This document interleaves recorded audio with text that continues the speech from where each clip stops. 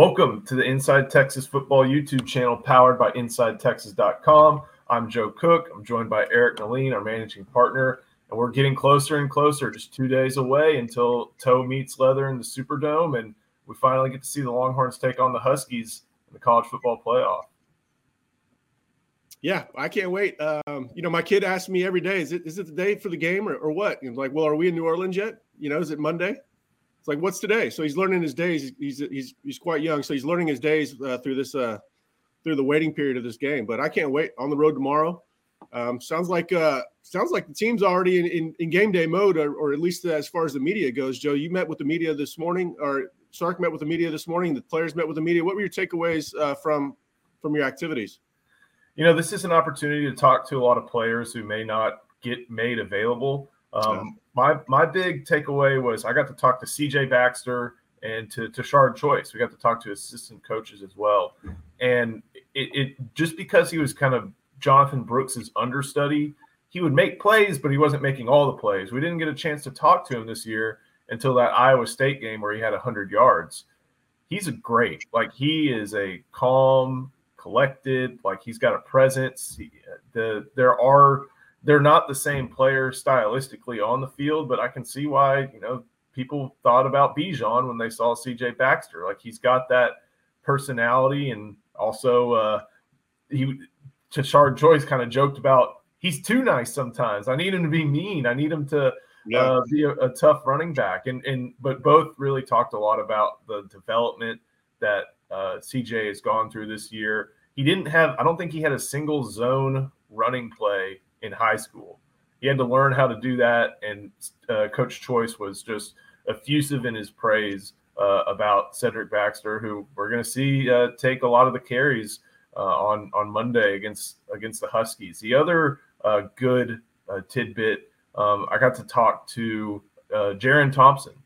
He's from Lufkin, Texas, and he kind of spoke a little bit about how at Lufkin, some of the coverages that Texas ran with Chris Ash and now run with Pete Kwiatkowski. They did a little bit of it. And I was a little bit surprised by that because I guess I just don't know how prevalent some of these coverages are at the high school level. But that tells me that Jaron Thompson's been in there for a long time in that system. And he's really excited to go up against Jalen Polk, the Washington wide receiver, who's also from Lufkin. So this is really fun. Texas doesn't have these style of media availabilities, and it was good to talk to a lot of different players. I talked to a lot of players about Christian Jones, just to see what it's like being in the same locker room as a 6-year guy, and everybody from someone like Max Merrill, who hasn't seen the field, to Kelvin Banks, who's going to be a draft pick, to Kyle Flood, all had great praise for Christian Jones, who's going to be in the Senior Bowl and hear his name called in the NFL draft at some point. Yeah, as guys in the media, we're spoiled this week with all the access. We understand why Sark operates the way he does. He wants to be the tip of the spear. He's the singular voice for the program. But it's nice to have access to the coaches and these players. You get to hear a lot more about their stories, how some of them are adapting in their first year. I know there's some fan speculation of just how talented CJ Baxter is because he hasn't quite hit his stride. We've seen hints of it here and there. That touchdown run from about 10 yards out versus U of H was NFL level stuff. But he's going to be, as Joe just added some dimension there that, you can see that he's perhaps a little timid, still growing into his college self. He's going to be a grown man next year. He's going to play above 220 or right around 220. He's going to be a lot more confident in where he's running, where he's supposed to go. As Joe said, he's not used to running zone. Zone has a lot of different cutbacks. There's a lot of nuance to it. It's not just, hey, you're going to run it here like in a gap scheme. So confidence, strength, he's going to be a different running back. However, they're going to need him ready on Monday night. Now, I think Jaden Blue – did you talk to Jaden Blue? I think Jaden Blue is going to have the chance for a big breakout. He was there. I didn't get a chance to speak with him, but it's going to be definitely a factor in that game just because when you see him run, 22, 23 miles an hour – that's not a guy you can see run by you that fast and be like, we're going to limit his production. That's someone that you give opportunities to. And I think after that Tech game, of course, necessity dictated that with Jonathan Brooks' injury. But after that Tech game, you saw Jaden Blue get opportunities against Oklahoma State, caught a touchdown. You even saw, even going back further, Jaden Blue was the guy who was running the clock out against Iowa State. So there is a level of trust, I feel like, with him.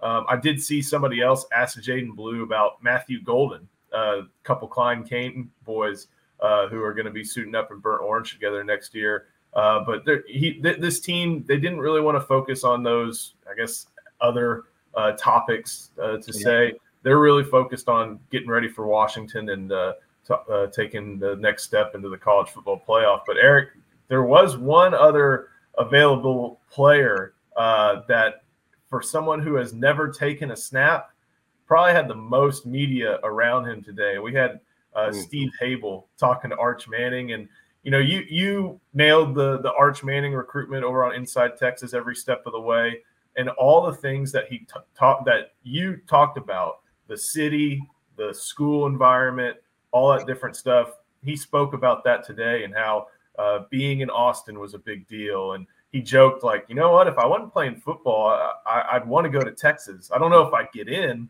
but I'd want to go to want to go to Texas still. All the stuff that Arch that you reported on during Arch's recruitment, he said himself, and then he also said something else that I think you're appreciative of. He's like, I'm just a normal kid, just a college kid losing his ID and just doing regular college kid stuff. He's just got the last name of Manning attached to him. Yeah, I mean, that was how we kind of got that recruitment right, is we had that profile of him built out. What he's saying, you can kind of stencil over what we had written in the past few years. Him being such a normal kid, wanting to blend in. Austin's a lot easier place to blend in than Athens, Georgia, or some of these smaller college towns. And then, he is just a normal guy. That's why he fits in wherever he goes. He's unassuming. He just wants to be one of the guys. He's as normal as they come. It's a credit to the Mannings. I developed a great appreciation for that family that I didn't have before then. As I got to know Arch through, countless different sources. I don't know Arch, but I got to know, it feels like I know him just through talking to so many people, from his peers that are in his age group, from people that are his father's age group. And so, I can't wait to see what he brings in the future. But right now, the future is now for Texas football.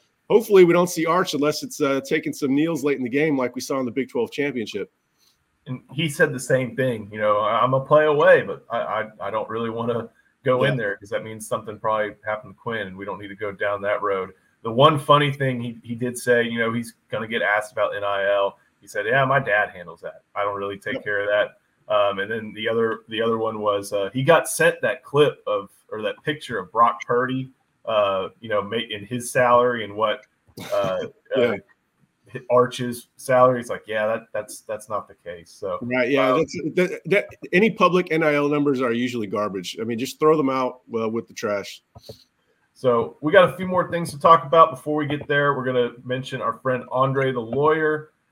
Andre the lawyer never takes more than their clients. No win, no pay, no upfront costs. His principal office is in Dallas, Texas, and he's been representing injured Longhorns throughout Texas. Every client gets a personalized text message number so they can contact the team and get direct access to the lawyer all day and all night. Longtime Inside Texas user, Andre the lawyer at 214-444-8808, whether it's car wrecks, 18-wheeler accidents, slips and falls, on-the-job injuries, or wrongful death. Andre the lawyer at 214-444-8808.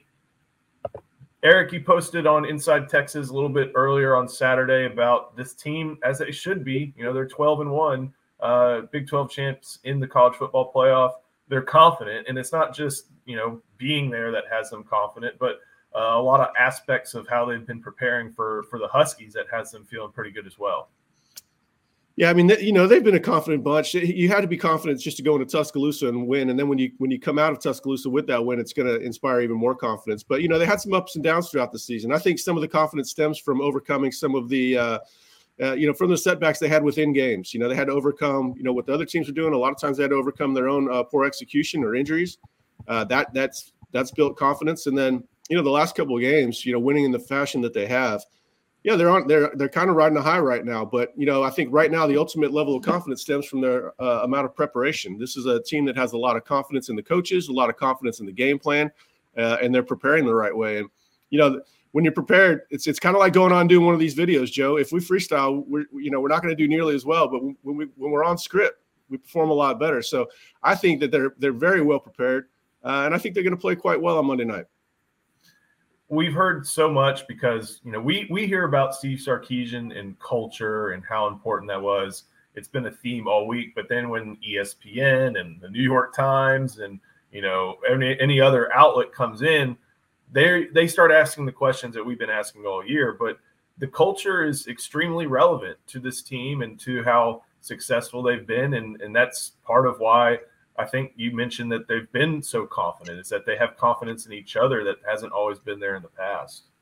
I mean, everybody's kind of getting hip to the culture aspect of it. But, we've been covering that since after the 5-7 debacle.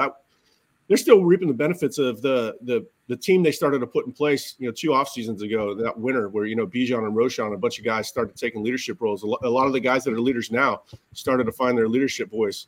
The culture really started to be mended back then, and then it carried over into the most recent offseason. They had to replace, of course, Bijan and Roschon and some others. But Sark has fostered a very good environment that inspires leadership, that inspires accountability. And it's something we've been chronicling for, over 2 years now. This is kind of, we're not surprised by the team that they have before us. It was nice to see it actually all of it come together. You never know if it's going to come together and buttoned up as nicely as it has. But this didn't just happen overnight. This is Steve Sarkisian benefiting from the work he's been doing for years. And what's kind of these last couple days look like? They do have a practice this afternoon on Saturday. They do, and then I guess that may be about it until it's time to suit up, unless they have a walkthrough on Sunday to celebrate the new year. I imagine they will have a walkthrough. They had walkthroughs on Fridays, the Fridays before the Saturday game. So I imagine they'll have a walkthrough, team meal. Sark likes his routines the way they have been.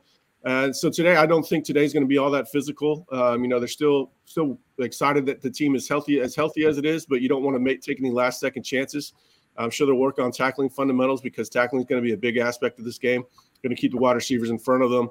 And the best way to do that, limit yards after the catch and hit them hard. Drop them where they catch it is going to be a big focal point of the game. So they're going to have to do, some drills in order to keep the rust off. But yeah, I think they're going to kind of coast through as from a physical standpoint. And from here on out, it's going to be more mental than anything. We got one more topic to hit on. Yesterday on Inside Texas, you reported that Johnny Nansen, who is the Arizona defensive coordinator and a longtime a friend of Sark's dating back to his Washington days, is a candidate for the vacant linebacker coaching role. Jeff Choate going to Nevada, taking a couple of Texas off-field analysts with him, like Payam Sadat and Jack Smith.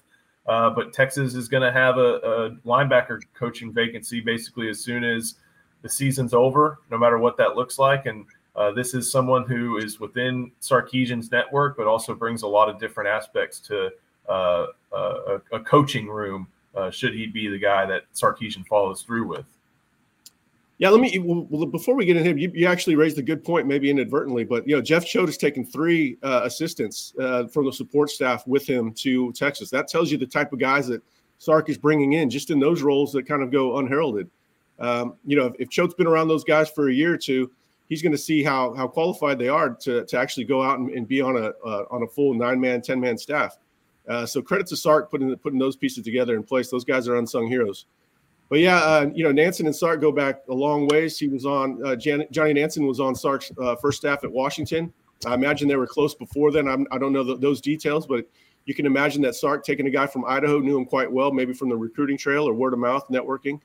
And then Nansen followed him to UW. He's had multiple roles on Sark's staff. And normally when you see a guy having multiple roles, maybe his ultimate value is you just want him on staff, probably for recruiting purposes. And Johnny Nansen is one of the best recruiters in the country out west, going back over a decade now. He's got a great reputation as a recruiter. He's a closer. He's a volume recruiter. It's not about just his position. He's a guy, if he ends up on staff, Sark is going to let him loose in Southern California like he lets Tashard Choice loose in the Southeast, like he lets Terry Joseph loose in Louisiana. He's a volume recruiter. And, in most recent years, he's become well known as a coach. The work he's done at Arizona as defensive coordinator in short order is borderline miraculous.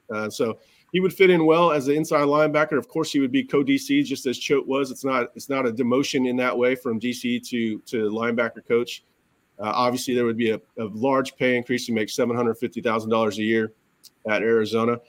He's going to be well compensated no matter where he goes, but it's going to be tough to match Texas if they're fully motivated to land him. So there's a whole lot of things that make sense with this one. And then to top it all off, his daughter is a freshman at the University of Texas. So this one seems like it makes a lot of sense, and we'll see if it goes through. It's kind of interesting looking at his career path. He played at Washington State, was a linebacker there. Quick stop in high school. At Washington State, he was there for a year. He overlapped for a year with Jeff Banks. So there's already a connection there. Montana State, Idaho State, Idaho, Washington, USC, UCLA, Arizona. This guy's been a Pac-12 lifer, and similar to how Steve Sarkisian plucked Pete Kwiatkowski back when he was making his original staff, plucked the Pacific Northwest Pac-12 lifer, is targeting one here again. Also, just looking at just the experience, like going back with Sarkisian. Sarkisian knows what he offers, knows what he brings, and like you said, that co-DC titles aren't going to mean a whole lot when you're looking at this. He's going to be the dollar figures are going to be what says that this is not a lateral move or a demotion should it come to fruition. And yeah, he's also, in addition to being that good recruiter, like Arizona under Jed Fish, they were pretty mediocre on defense, I think, in that first year, and that maybe being nice to them. They've got some athletes on that defense, and they were very effective in making life tough for Oklahoma in the Alamo Bowl. So coaching chops. Six turnovers. Six turnovers. I mean, some of that's benefit from playing a quarterback getting his first start. But yeah, I was watching that game with a little extra intent, knowing that Nansen. I was going to mention Nansen the following day. We didn't want to mention him prior. I didn't want to give him a distraction before he had his bowl game. But once that game was over, yeah, why not throw it out there? Let's see. West Coast helps. Also, you can't discount this. He was born in Samoa, lived in American Samoa. Not only does he have just West Coast connections, but that's a living room connection that Texas hasn't had in a certain sense in some time. So a lot of different aspects to the profile of Johnny Nansen. Of course, we'll be updating this constantly over on InsideTexas.com. Eric, anything else you want to touch on before we get out of here? No, I think, we'll have a few more shows up leading up into the game. Still going to be working the phones, try to figure out any last team information to post. We have a post up. The Insider Report is much more thorough than what we went into detail on today. Make sure you sign up, InsideTexas.com. Learn it, know it, become it. It's the place to be for this playoff run. Eric, thank you so much. We got to thank Andre the Lawyer for sponsoring us again. We will see you next time on Inside Texas.